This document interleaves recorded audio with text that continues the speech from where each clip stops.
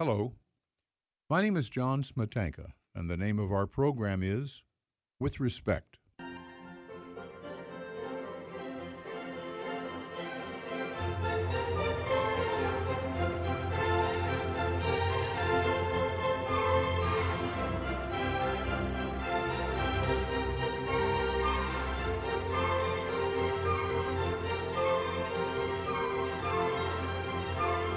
Today's guest on With Respect is Claudia Polini. Claudia is a professor of mathematics, a research mathematician at the University of Notre Dame. We're going to be talking to her about mathematics, about where it fits in life, how she got into it, and why is it so important. Claudia Polini, With Respect.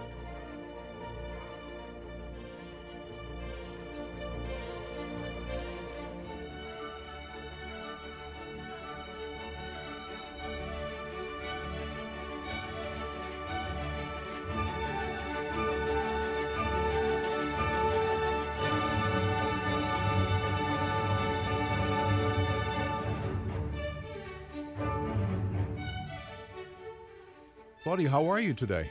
I'm doing fine, thank you. Good, good.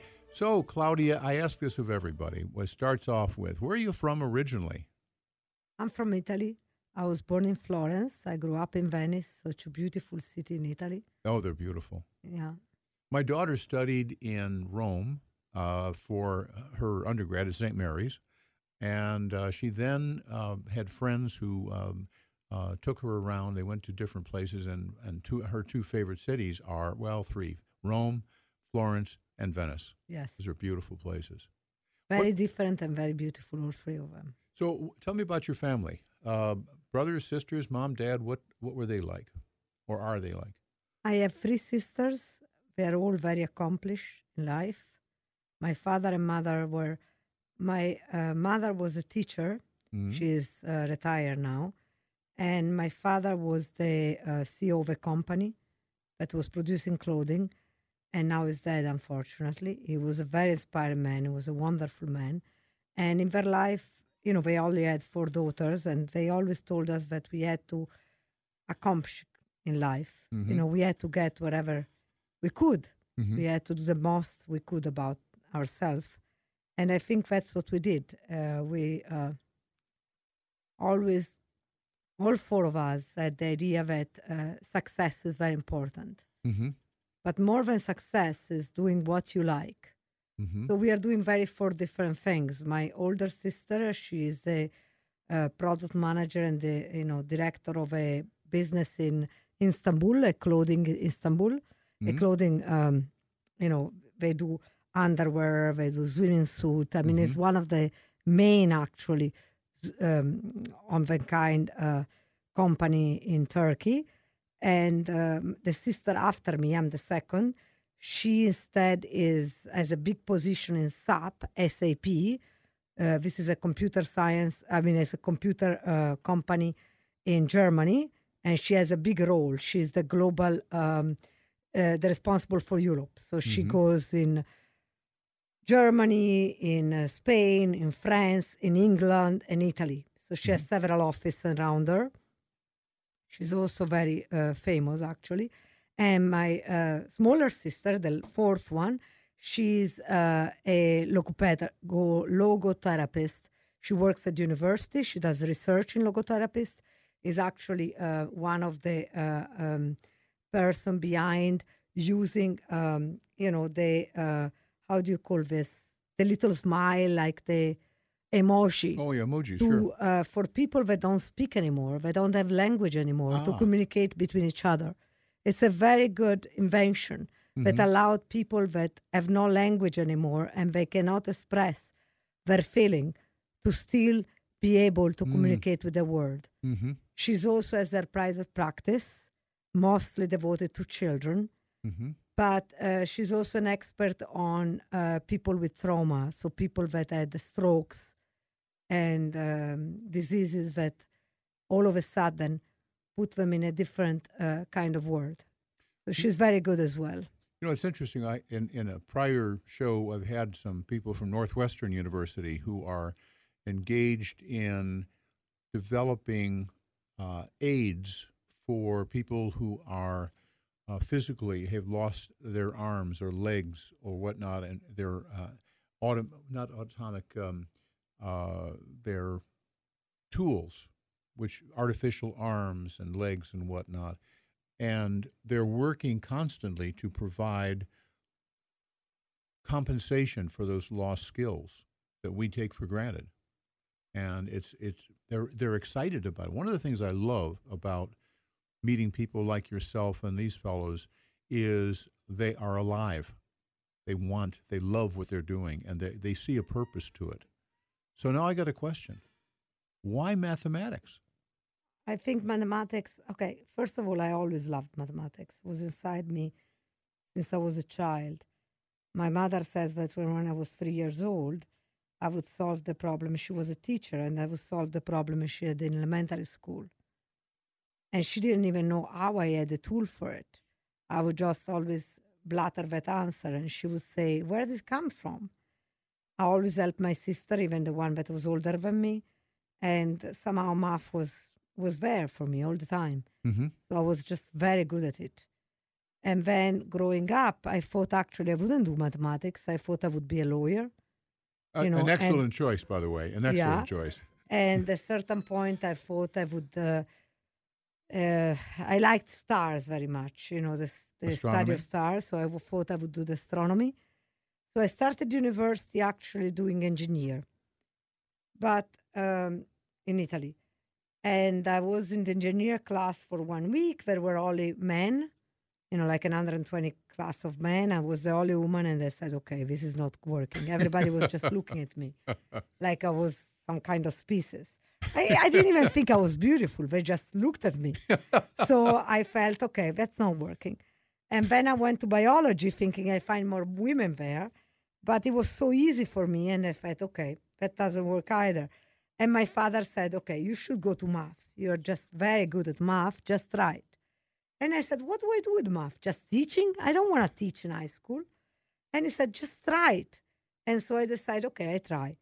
And after the first week, I knew this was my subject. Mm-hmm. I mean, I always knew that was the thing. I was so good at it. But I didn't know that I would love it, because math is very different. In Italy, you study also philosophy, which I completely love. I had 10. It's very difficult in Italy to get 10 out of 10. Yeah. It's practically impossible. You go outside where the grades at the end of every school year are posted. Get a 10 out of 10 is really, as isolated thing. And I had a 10 out of 10 in philosophy. I was extremely good. Yeah. And I love philosophy, but math is something like a philosophy together with the reality check. So philosophy somehow is the thinking of what we are and what is our purpose and what is the meaning of all this. Math has this, but has lots of application together with it. So I felt that math was even more interesting than philosophy. So I was hooked from the beginning. You were hooked. Yes, I was hooked. And I was very good at it, so I pursued it, even if I didn't know which kind of job I would do. And for this reason, in the third year, I decided I would take some computer science classes that just, if I needed a job, at least I would know what to do, because I didn't want to teach in high school. Nevertheless, by the last year of high school in Italy, of my college in Italy, I had an offer from my local high school.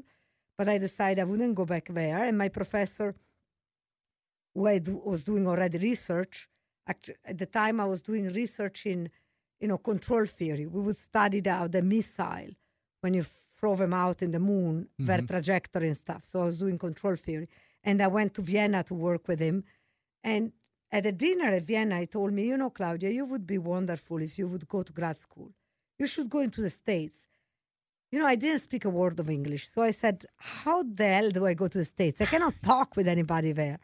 And he said, sure, but you learn. You're so good. You learn anything. I said, okay, I can try. And then, I tried. I applied. My parents obviously didn't like the idea.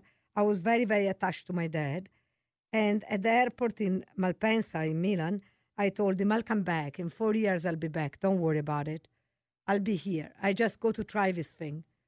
And I came to the country and, to the States. I went to Rutgers in grad school. I applied only to two graduate school, St. Louis, which was extremely good in control theory, was the place for control theory, and Rutgers.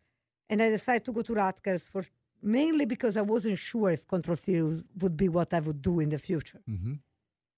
And when I arrived, I decided to switch and do algebra, mainly because the professor I knew algebra very well. My university in Italy is extremely strong. It's one of the best in mathematics in the country, but is extremely strong in algebra. So my background in algebra was very strong.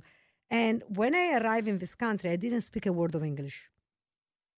So they put me in this English 101, all Chinese and me, and another guy, which is now a professor in Princeton, so he's extremely good. And, and then I met my future husband. And the only reason I think I fell in love with him is because I could understand him. He was watching, the guy was watching soccer game in Italy, in Italian in Greece. And so he spoke some Italian and he had a French background. He spoke French very well. So Italian can come easily if you speak French. So we could communicate. Everybody else I couldn't communicate with. So it was very different for a person that likes to talk. So in other words, he captured you with language. Sure. And it wasn't Shakespeare. It wasn't a Shakespearean sonnet. It wasn't Elizabeth Barrett Browning. Oh, how do I love thee? Let me count the ways. It was just hello, how are you? Actually, the first, we met at a party. He said he was flabbergasted by my look. I just noticed him. And after that, I just wrote down his name because it was good contact for computer science. And, this was the beginning of Netscape and email. Oh, I had no idea, utilitarian. I had no idea how to do email. And so I called this number because this guy is a computer scientist. Maybe he knows something about email. So I called him up and said, okay, I need help with email. Can you help me out? And he says, no, I cannot see you. I didn't understand why. Apparently he was very sick. He didn't want to show up to me being sick. And afterwards, he takes me to this dinner, and I can finally talk with somebody. Because I would talk Italian, and he would understand. He would talk with sort of French-Italian language. Yeah. Franglish and he was good. He was a computer science. He was a smart guy, and he's still working. We are together for, I don't know, we got married in 93, count a year. It's a long time now. Yeah. And we have enough to know that's a right thing to do. Yeah, it was the right thing to do. Yeah, I think so. He also comes from a beautiful country, Greece, so there are beautiful beaches to go in the summer. So it's a good Now, there background. you go. Okay, now let's get down to the So really that's a good basics. Language, beaches, Very computers, and Yeah. what else? What else? It's also a very good father because from the beginning, there you go. when I got married, actually before I got married with him, I told him, he said he wanted 10 kids. And I told him, I 10. don't want any. You don't want 10. Why No, not? because I told him math is my only love. Okay. And if I want to be completely dedicated, there is no way I can grow up any children.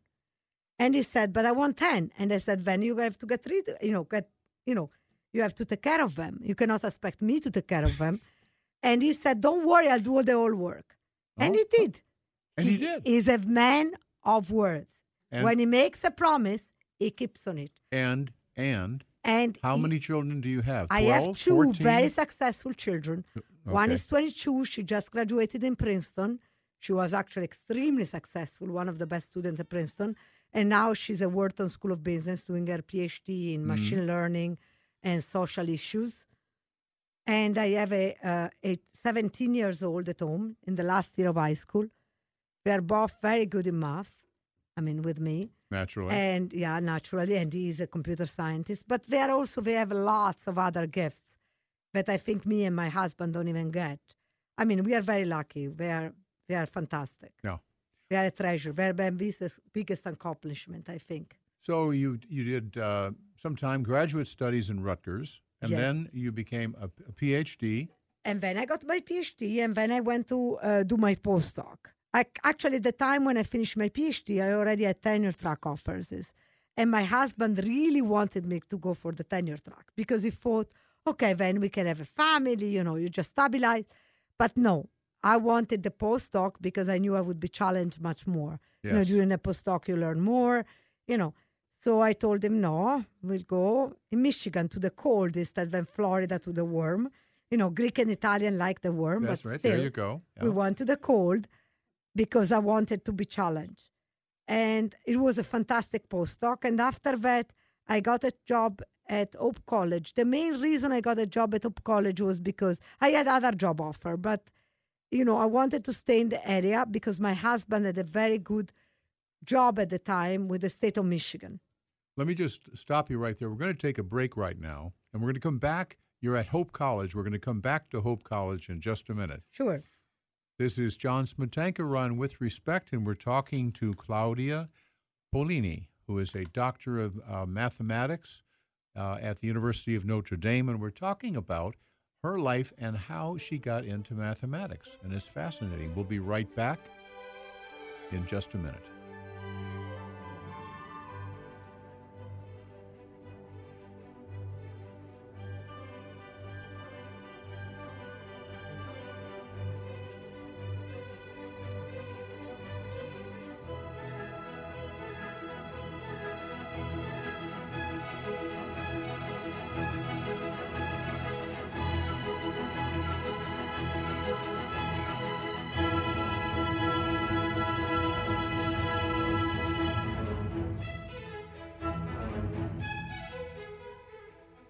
We're now back on With Respect with Claudia, Dr. Mathematician Polini.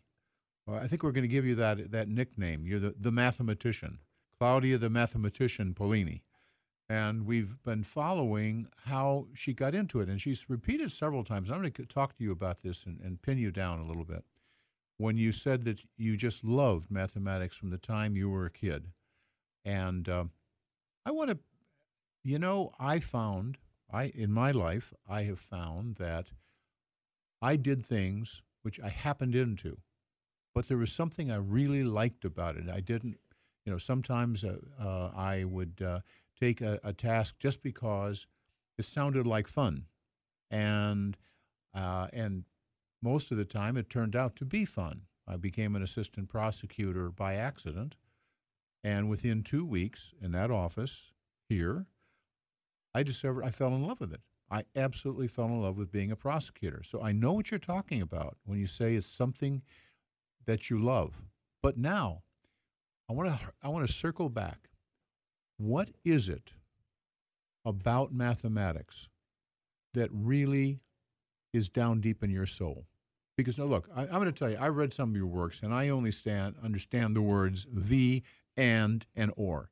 The rest of it, it's English. It's not Cyrillic. I can see these words, but it's understanding what's behind it.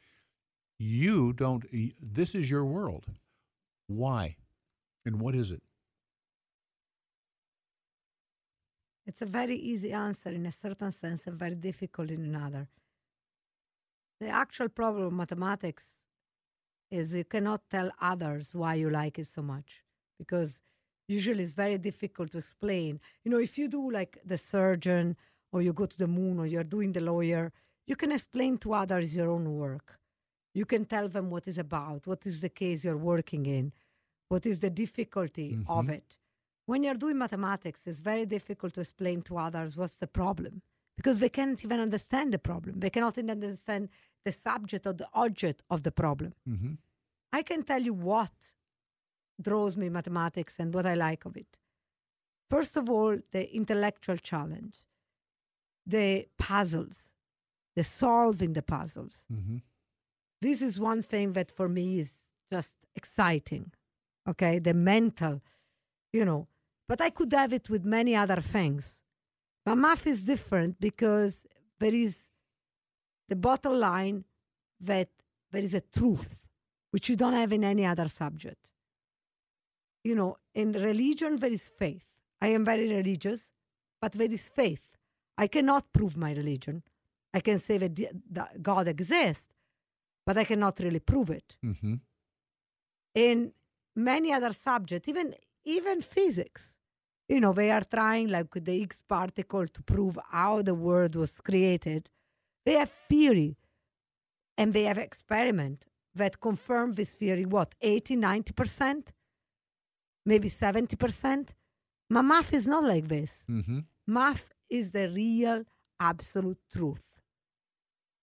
And that's a beauty on it. That's somehow, for me, is like, it's a safe. I know what I'm doing is truth. Mm-hmm. What I'm discovering, it has a reality behind. You know what? I'm going to stop you for a second. I saw a piece that you did on television, and in it you said that something, a little bit of what you're saying now, but you didn't know whether what you were doing was grabbing something that already exists out there, that is, the truth is already existent, or whether it's in your own mind and you're making it up as you go along. That's true. And that's actually a big debate on mathematician. It's not clear if we are artists, like Picasso is, and we are creating, because obviously we create our own problem. So we are creating something that is out of our own mind. Obviously, the rules are fixed there, what you call the axiom. So we have to obey two rules. That's the truth about math. You understand? Mm-hmm. On the other hand, it could be that it's a reality out there. We're just discovering, like physicists or biology do. A discovery of a truth that is, the rule of the universe. Mm-hmm. I do believe what Galileo said, that God wrote the word with math. There is a unique language, a universal language, and that's mathematics. And that's what God gave us. It's not English, it's not Italian, it's not Spanish. It wouldn't have been, the word cannot be written in one particular language, but there is one universal language, and that's mathematics. Mm-hmm. And the word is definitely written with that. That's clear. I mean, that was clear already to Galileo. So if we want to understand the word and understand God's creation, we must understand math. One of the things that I was thinking about when I was reading your life, your life in writing, and thinking about math as it applies in my life, I was thinking I have a great interest in the stars, galaxies, planets, and science fiction and science and the Big Bang and some of the other theories, the quantum mechanics and how it all fits together. And the scientists are looking for the end theory, which explains everything.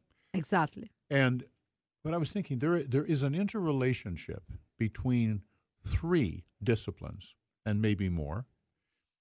One is math. Another is geometry, the relationship of shapes and sizes and distances. That's still part of math. It's part of math, but it's interrelated. That is geometry. It's part of math. If you look at math, there are lots of parts of math. One is logic, one is one is algebra, one is geometry, one is analysis. Geometry is just one of the side of math. Okay. And the last one is physics. That is, and in physics, we're searching for what is it? What are we made of? Okay? Or we had the Greek philosophers one of the Greek philosophers came up with the atoms. But you cannot answer any question in physics if you don't have the math background. That's what I'm about to say. And that is that math is the language which ties the physical world, geometry, it's all tied together by this language of math. Exactly. So if you don't know math, you can't do any of that. So that's why it's so important. I think any kind of advances in this world require math. That's why in the future where there will be less and less jobs, because there will be more and more machines that do our jobs, the only jobs that will be left to us, the mathematics. If we don't have the mathematics background, we cannot do anything. Mm-hmm. So it will be extremely important for us. Okay, you can be an artist, you can be a poet, that you can do, but any STEM work you cannot do without math.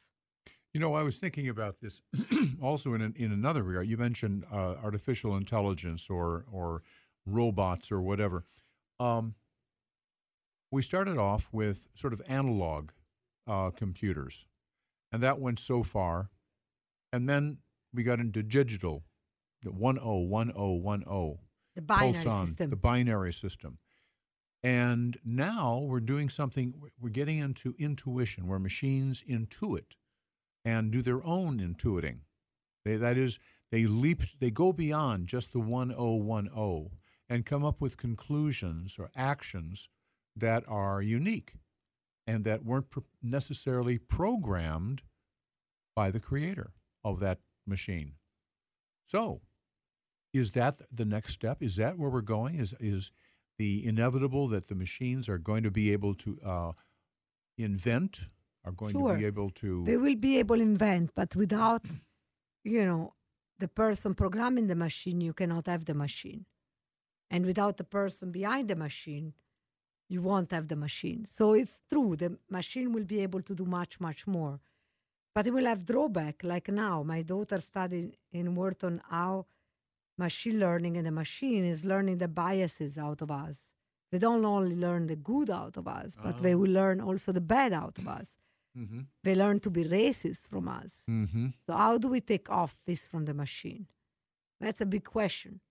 And, without the math background, you can't do that either. So, math is beautiful because it's not racist.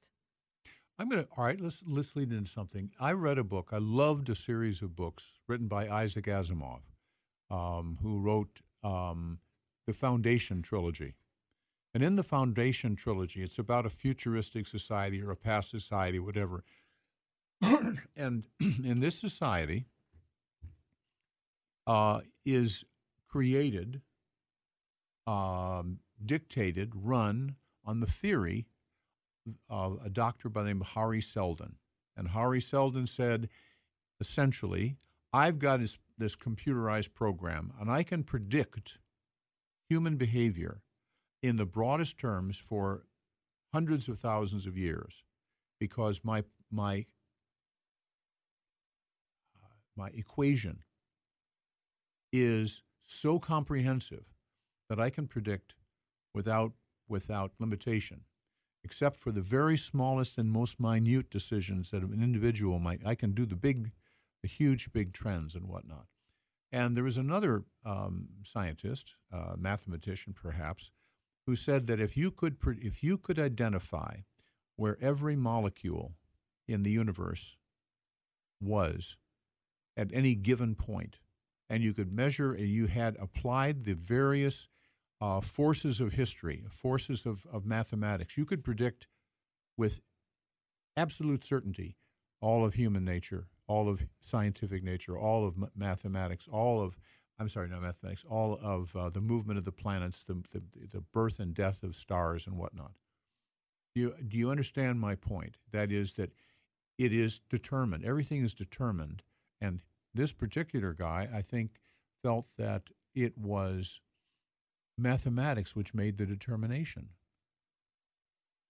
If there is something that makes the determination, will be mathematics. I don't know if there is something that makes the determination. That's left to say. I think it's what you believe. Do you think that we have no, free will and we cannot change what's in front of us? I believe in free wills, and I think you can change things. I mean, this goes to the philosophy now and goes to the human belief. On the other hand, I do believe that what's around us is written in mathematical terms, so we can read it much better if we understand mathematics. And I also think if we understand enough mathematics, we would be able to, reach boundaries that now we cannot even imagine. I mean, think about it. When I was a child and grew up and I saw the science fiction movie, I would see these people talking in the phone and see their own images. And I thought this was never going to happen. Right. And now we have Skype, we have FaceTime. We talk with people and look at their face all the time. The world has become so small. And we are talking already about transporting ourselves. And, now we still have to take a plane to go to Europe. But maybe in 10 years we won't. That's right. We'll just enter an elevator and then 2 minutes later we are in Spain. All right. We're going to take a break right now, and we're going to come back and talk about this, just to follow up on this.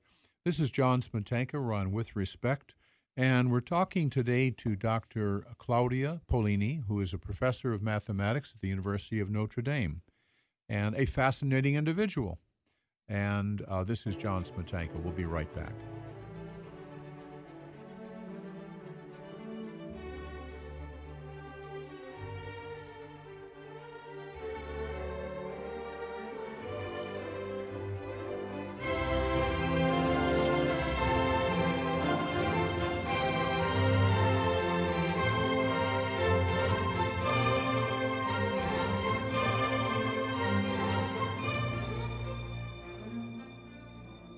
We're now back on With Respect with Dr. Claudia Polini, who is a professor of mathematics at the University of Notre Dame.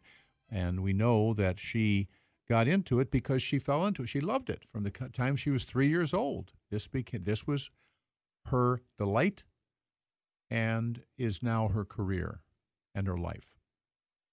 Plus that husband who takes care of the kids, and that is all, and who was was taught you about email and English and all that sort of stuff. That's part of your life too. All right. However, I'm again struck. Yes, I happen to believe in free will, and but in a sense, is free will provable in the same way that with a mathematical equation, with scientific testing, or is that something that we believe is true? Do you know the tale of Sant'Agostino? Yes. I think I'm going to love this one. I think I know this one. Go ahead.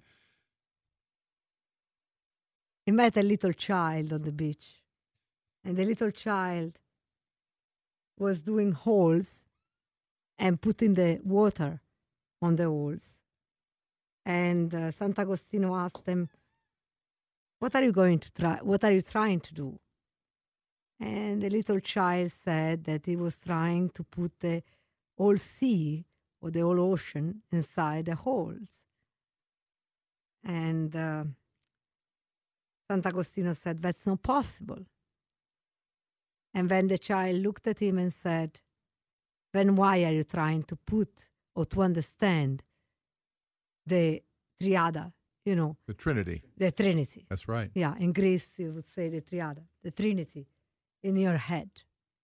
Because you pea brain. Because you cannot. You have a pea brain, and Yeah. you're dealing with a watermelon idea. So why should we try to understand free will? God gave us a brain, a fantastic brain, an object which is, we don't even use 15% of it. How much percent? 15. Okay. So if we used a little bit more of it, maybe we could get much more ahead. But see, here, let me bounce this off of you.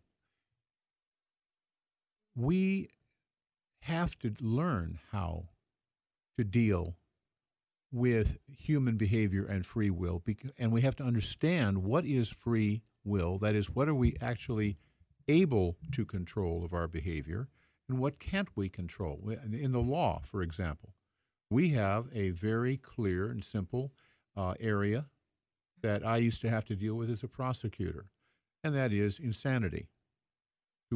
There are people who, because of mental illness or defect, are not able to either appreciate the rightfulness or the wrongfulness of their actions, or even if they know that, they're not able to control their own biological actions.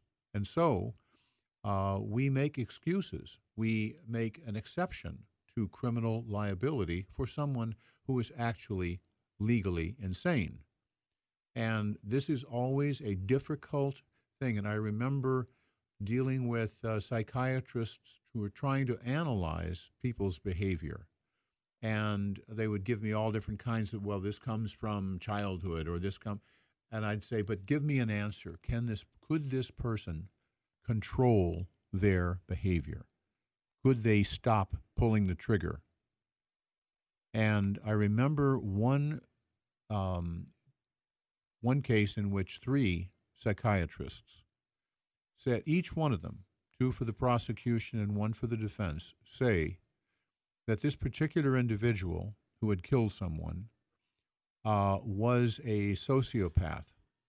And while he could understand that society thought it was bad to kill, and he wouldn't have killed if there was a policeman nearby. That is, he had the ability to control his behavior. He still did it. And why did he do it? Because he'd never killed anybody. And that condition, called sociopathy, in those days, this is some years ago, was described by each of these psychiatrists as non-curable. And it was a lack at a very primitive time in that person's development, very primitive time, that conscience never developed.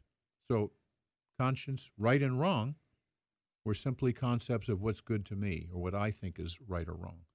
And even though I understand this, everybody else might look at it in a negative way. I don't, and I live by those principles. So I come back to you, and I say, Hari Seldon claimed to in the book wrote the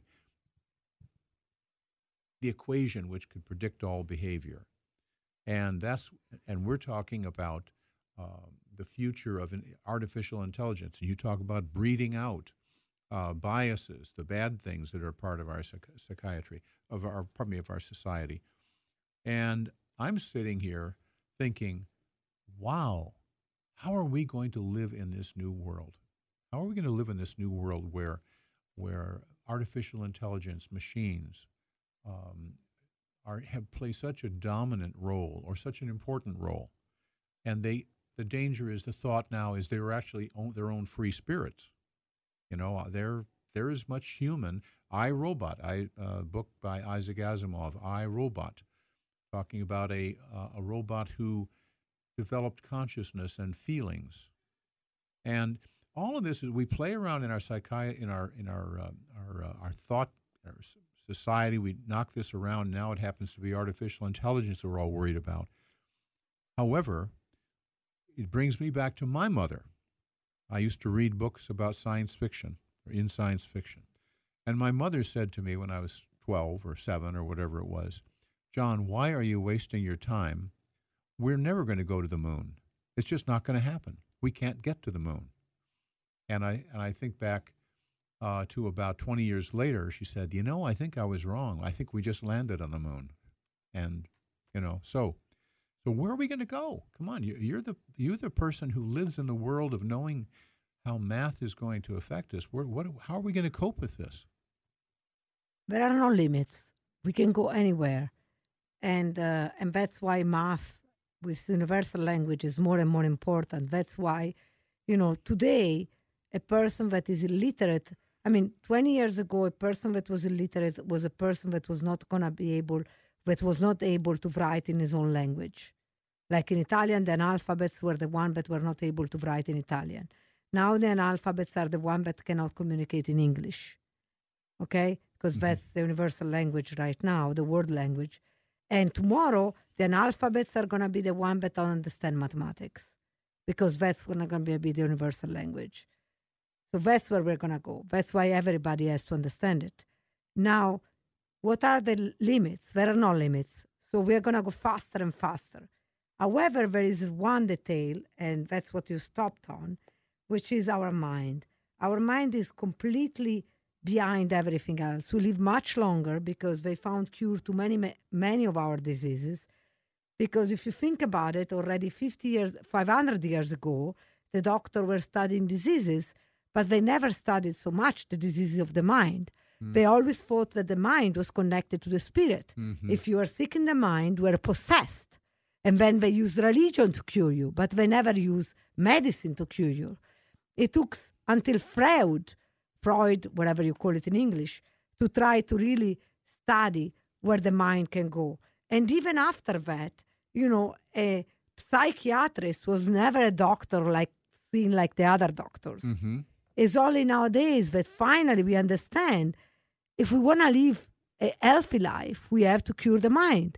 Because now we can live 90 years old, at least, and at 70, our mind gets sick. And that's a problem. So now we have to cure dementia. We have to cure Alzheimer. We have to cure, all sorts of diseases. And now neuroscience is becoming a major in most universities. The major in neuroscience didn't even exist until 5 years ago. And now almost every serious university is creating a major in neuroscience. Obama decided to give a lot of money for this kind of research. We understand we have to study the mind because, as I said before, only 15% of it is developed.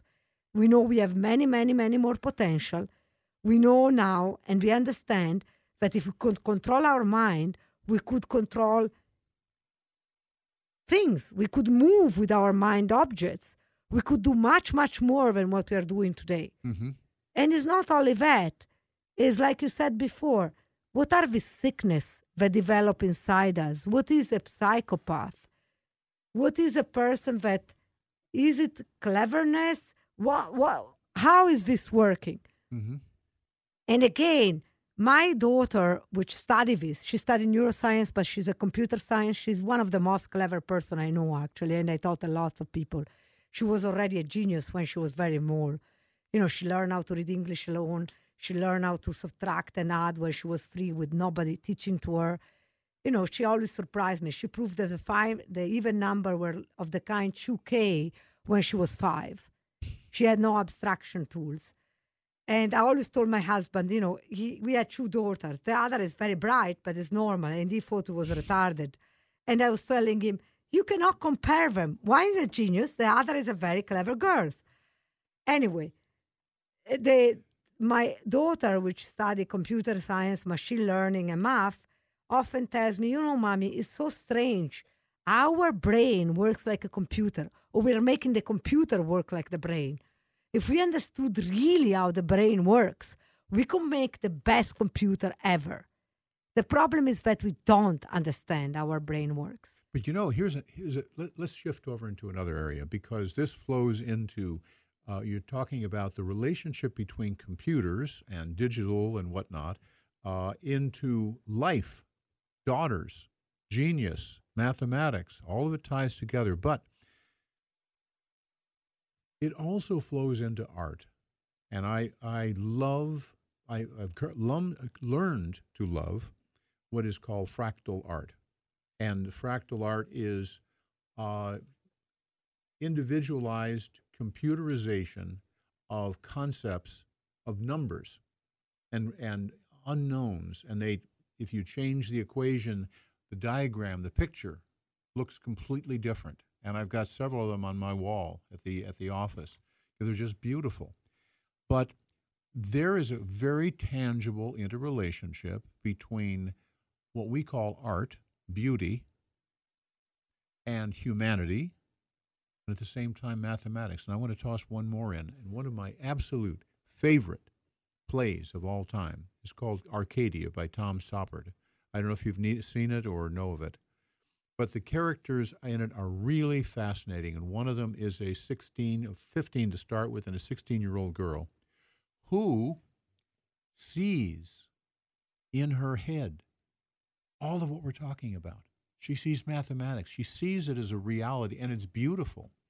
And she, in fact, talks about, at one point with her tutor, how, you know, we're using mathematics and geometry to do squares and circles. But what if we did flowers and plants and so on with numbers? And so, at any rate, when I saw that, it created in me for the first time an appreciation of a person like yourself, like your daughter, for whom this is the life of their mind and their soul. They understand it instinctively. You understand it. I don't. I mean, I didn't wake up with that kind of a brain. I can do other things, but I can't do that. So I want to say, what do you think about art, humanity, deep humanity, emotions, fitting in with mathematics? And before you answer it, I'm going to have to take a break. We'll come back, gives you a little time to think about that.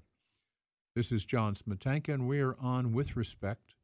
And the guest for today is a fascinating person, Claudia Polini, who is a professor of mathematics at the University of Notre Dame and is in love with mathematics.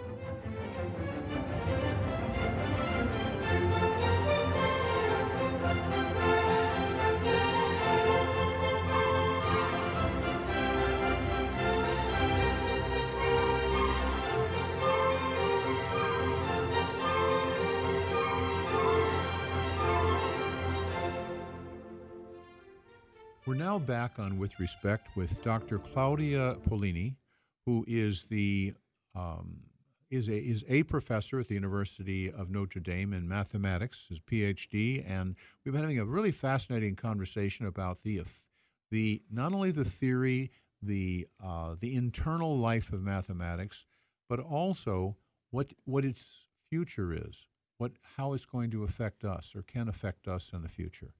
So, as I say, this is John Smetanka on With Respect. Now, Claudia, what do you think? Is there a relationship between mathematics and the other parts of life, art, literature, psychology, beauty? I mean, obviously there is. I mean, remember before when you brought back a question I asked with whether we were inventing a new mathematics or the mathematics was outside. This is because mathematicians, they are very different from other scientists. You know, a biologist, a physicist, a chemist, a biochemist, they study the world around us. They try to explain the world around us. They do experiment. They try to prove what's going on there. They never talked about their experiment as beauty. They talk about trying to find what's going on. But when you talk with a mathematician, we'll always talk about beauty, the beauty of mathematics, the beautiful proof. Because there is a beauty of mathematics. You know, we are artists. We are much more artists than anything else. It's not clear. There was always a debate. I always had a debate with my advisor. Are we really like a Picasso? Or we are like, I don't know, Marie Curie? Are we finding the things out there? He's already out or is coming out of our mind. But what's coming is beautiful. And when you talk with a mathematician, we'll always know when a proof is ugly and a proof is beautiful. Mm-hmm. It could maybe you cannot see it. Maybe we cannot explain the beauty of mathematics to others, but we deeply know what it is. And we are so much in love with it that we work hours and hours to get to that beauty. You know, we may have a proof, but that proof, it doesn't make us happy because it's not beautiful. And so we work hours and hours to refine it to make it beautiful. And when it's beautiful, it doesn't touch our brain. It touches our soul. And it touches in a way that affects us. Clearly, it's very difficult to be a mathematician. You struggle and you try to put things that are way too difficult. And often you go 6 months without being able to prove. And sometimes you prove for years, you try to prove something, a famous conjecture, 100 years old. A friend of mine, a physicist, said, how can a mathematician put their own question out, their own problem, like Poincaré problem or Fermat, theorem, last theorem, which, they pose, nobody else pose. And then if they're open for more years, they're more famous. And if they're open for 200-300 years, they're even more famous. And then a mathematician comes up and solves it. And I said, you don't understand. Everybody else has to think that question makes sense. The most difficult thing is actually come up with this problem that everybody says, oh, this is a good problem. I often tell my students, if I give you a problem and you solve it, yes, you did well, but you just did your job. If you come up with a good problem, then you stand out. So what does it mean to come up with a good problem? To come up with a good problem is, the guy that solved last Fermat theorem, I don't know if you ever read his work, he said, every time I would go on, it's like opening a light in a closed room. Mm.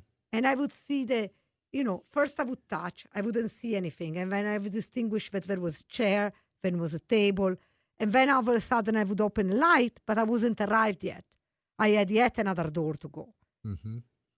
Cartesio often said that doing mathematics was like painting. You would make, the painting of this mountain. You would climb the mountain. And then when you are in the peak of the mountain, you realize you didn't climb anything. It was just a little hill. And in front of you, there was still another mountain. Mm. But the problem is not arriving to the peak, is the way. The way is the point. Along the way, you discover and you make such progress that helps the whole humanity. What you're painting on the way is what really matters. It's the journey, not the target. Was it Michelangelo or Da Vinci? Michelangelo, I'm sorry, who the Mona Lisa. And someone analyzed that picture and they said it's very, if you look at it, it's very symmetrical. circles. The face is a circle. The various parts, many circles built into this picture, which we consider to be one of the ultimates in beauty, in painting, and in women. Well, it's fascinating to me because underlying what you're talking about is the symmetry or lack of symmetry that is inherent in nature itself. Okay, if God chose a language like mathematics to write the world, don't you think that mathematics must be wonderful? So what appeals to us when we see the proportion in Leonardo, or we see the Giotto, the perfect, circle of Giotto, or his perfect work, and we think, oh my, people look at this perfect square or the perfect number and said, how mathematics is so beautiful without us understanding and sees the beauty of it. I mean, this is obvious. It has to be like that. Mm-hmm. I mean, the language that God chosen has to be the perfect language. It has to have the beauty in it. It has to have the poetry. It has to have the artistry. It has to have everything on it. Otherwise, God would not have chosen it. There is another area which I want to go quickly into because it's tying humanity and ordinary people like myself, definitely, but like other people that I've met who instinctively understand the concepts, some of the concepts you're talking about. For example, Brian Greene wrote a book called The Elegant Universe, a primer on the interrelationship between math. I remember one of the neat things he said at the beginning was, look, folks, everything I'm going to tell you is true, and there is demonstrably true because of the equations. Now, I'm not going to put them into the book. You can, if you really want to look at the equations, they're in the footnotes. So as a result, the book flows very well, and it's not necessary to be a mathematician to understand what he's saying. But in the process of describing this elegant universe, and you talk about the beauty, the absolute beauty of mathematics, and he would phrase it in a different way. He would use the word elegant, which is a term of art that you guys use in a special sense. It's a proof which has a beauty or a simplicity to it. It's an exciting. Well, at any rate, I read this book. I was reading this book, and I was in a restaurant down in New Buffalo, Michigan.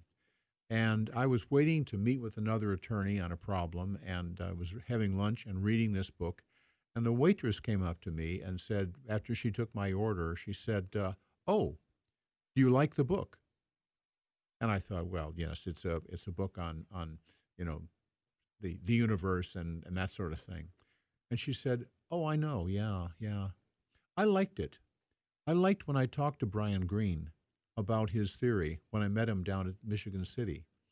And I thought, holy Christopher, here's a woman, waitress, who is engaged with the elegant universe in this world that was way beyond me. And I thought, that's cool. That is somebody in real life who says this stuff is important. And I'm going to tell you, your world is at a disadvantage. You talk about how difficult it is to labor in the vineyards quietly and for 6 months or a year or all of your career. And I think you're at a disadvantage because astrophysicists have pictures, glorious pictures of the universe, of the Horsehead Nebula out in the middle of nowhere, the Andromeda Nebula in colors, and it's just is spectacular. In science fiction, they now do, the graphics are getting better and better, and you really feel you're moving from galaxy to galaxy. And, so you're, in a sense, you're kind of stuck. I'm going to try to help you. I want you to help me. How do we convey, not just to people generally, to women, to young women? Because it's always said, well, women can't do math. You're a proof that it is attractive. It is quite understandable. In fact, you can dominate it. You've got this in your head. This is your world. This is your life. Are you unusual, or are there other women who can do the same things? All as you. women can do this. And why is that? Here's a softball. Why is that? Because they can. Women can do everything if they want. I mean, unfortunately, one problem is the model. We look at model, role model. For my kids, why my kids are so good in math? Is the genes? Was the fact that I was a role model? They are both extremely good in science and math particularly because I was their mother and I was showing that you can do it.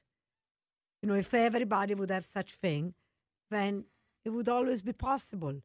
But when you go to school and most of the teacher, are men, most of the university professor are men, most of the people you see that are successful in mathematics are men, all the theorem that are men names, it's very difficult.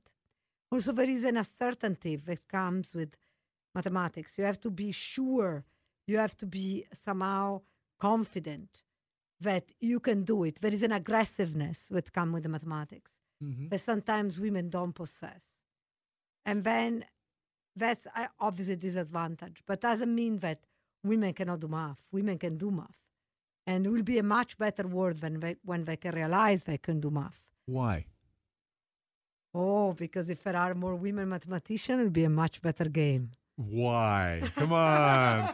That sounds like a sexist statement. It's not a sexist statement. It's a true statement. I wish there were many, many women, more women doing mathematics. Unfortunately, it's not the case.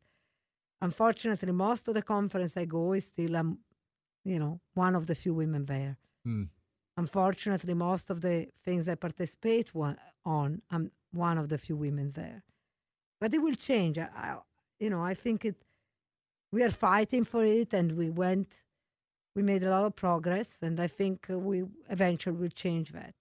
There is definitely a disadvantage. Women want children, they want their family, and the system at the university like it is now with, the fact that you have to get tenure and the fact that publish au pairs is very difficult, or perish, is very difficult it's at a prime time for women, and so often after the PhD, they decide it's better to go to college because then they can have their own kids and they can grow up with kids, have a family.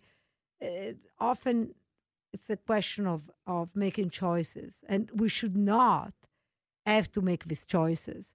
I was extremely lucky. I had a very supportive husband. He stayed home with my children. I had supportive parents. They came all the way to Italy every year to keep my children.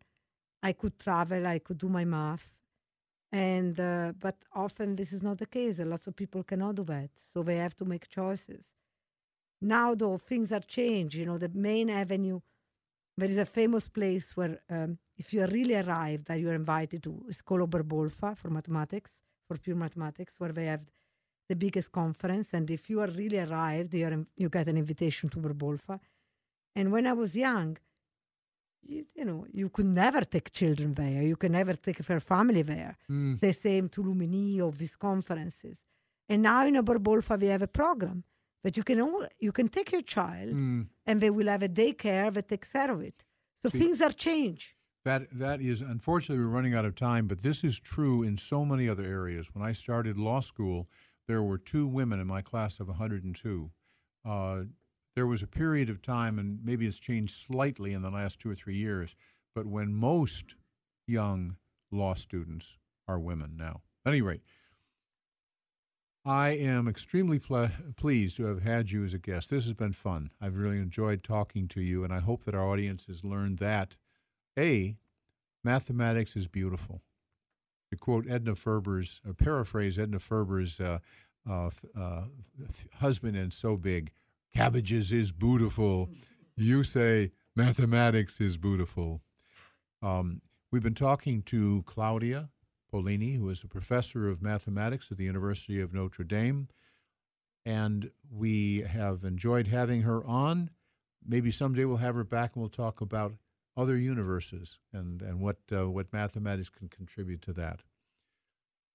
This is John Smetanka on With Respect, and remember, until next time, if you show respect to other people, they will show respect to you.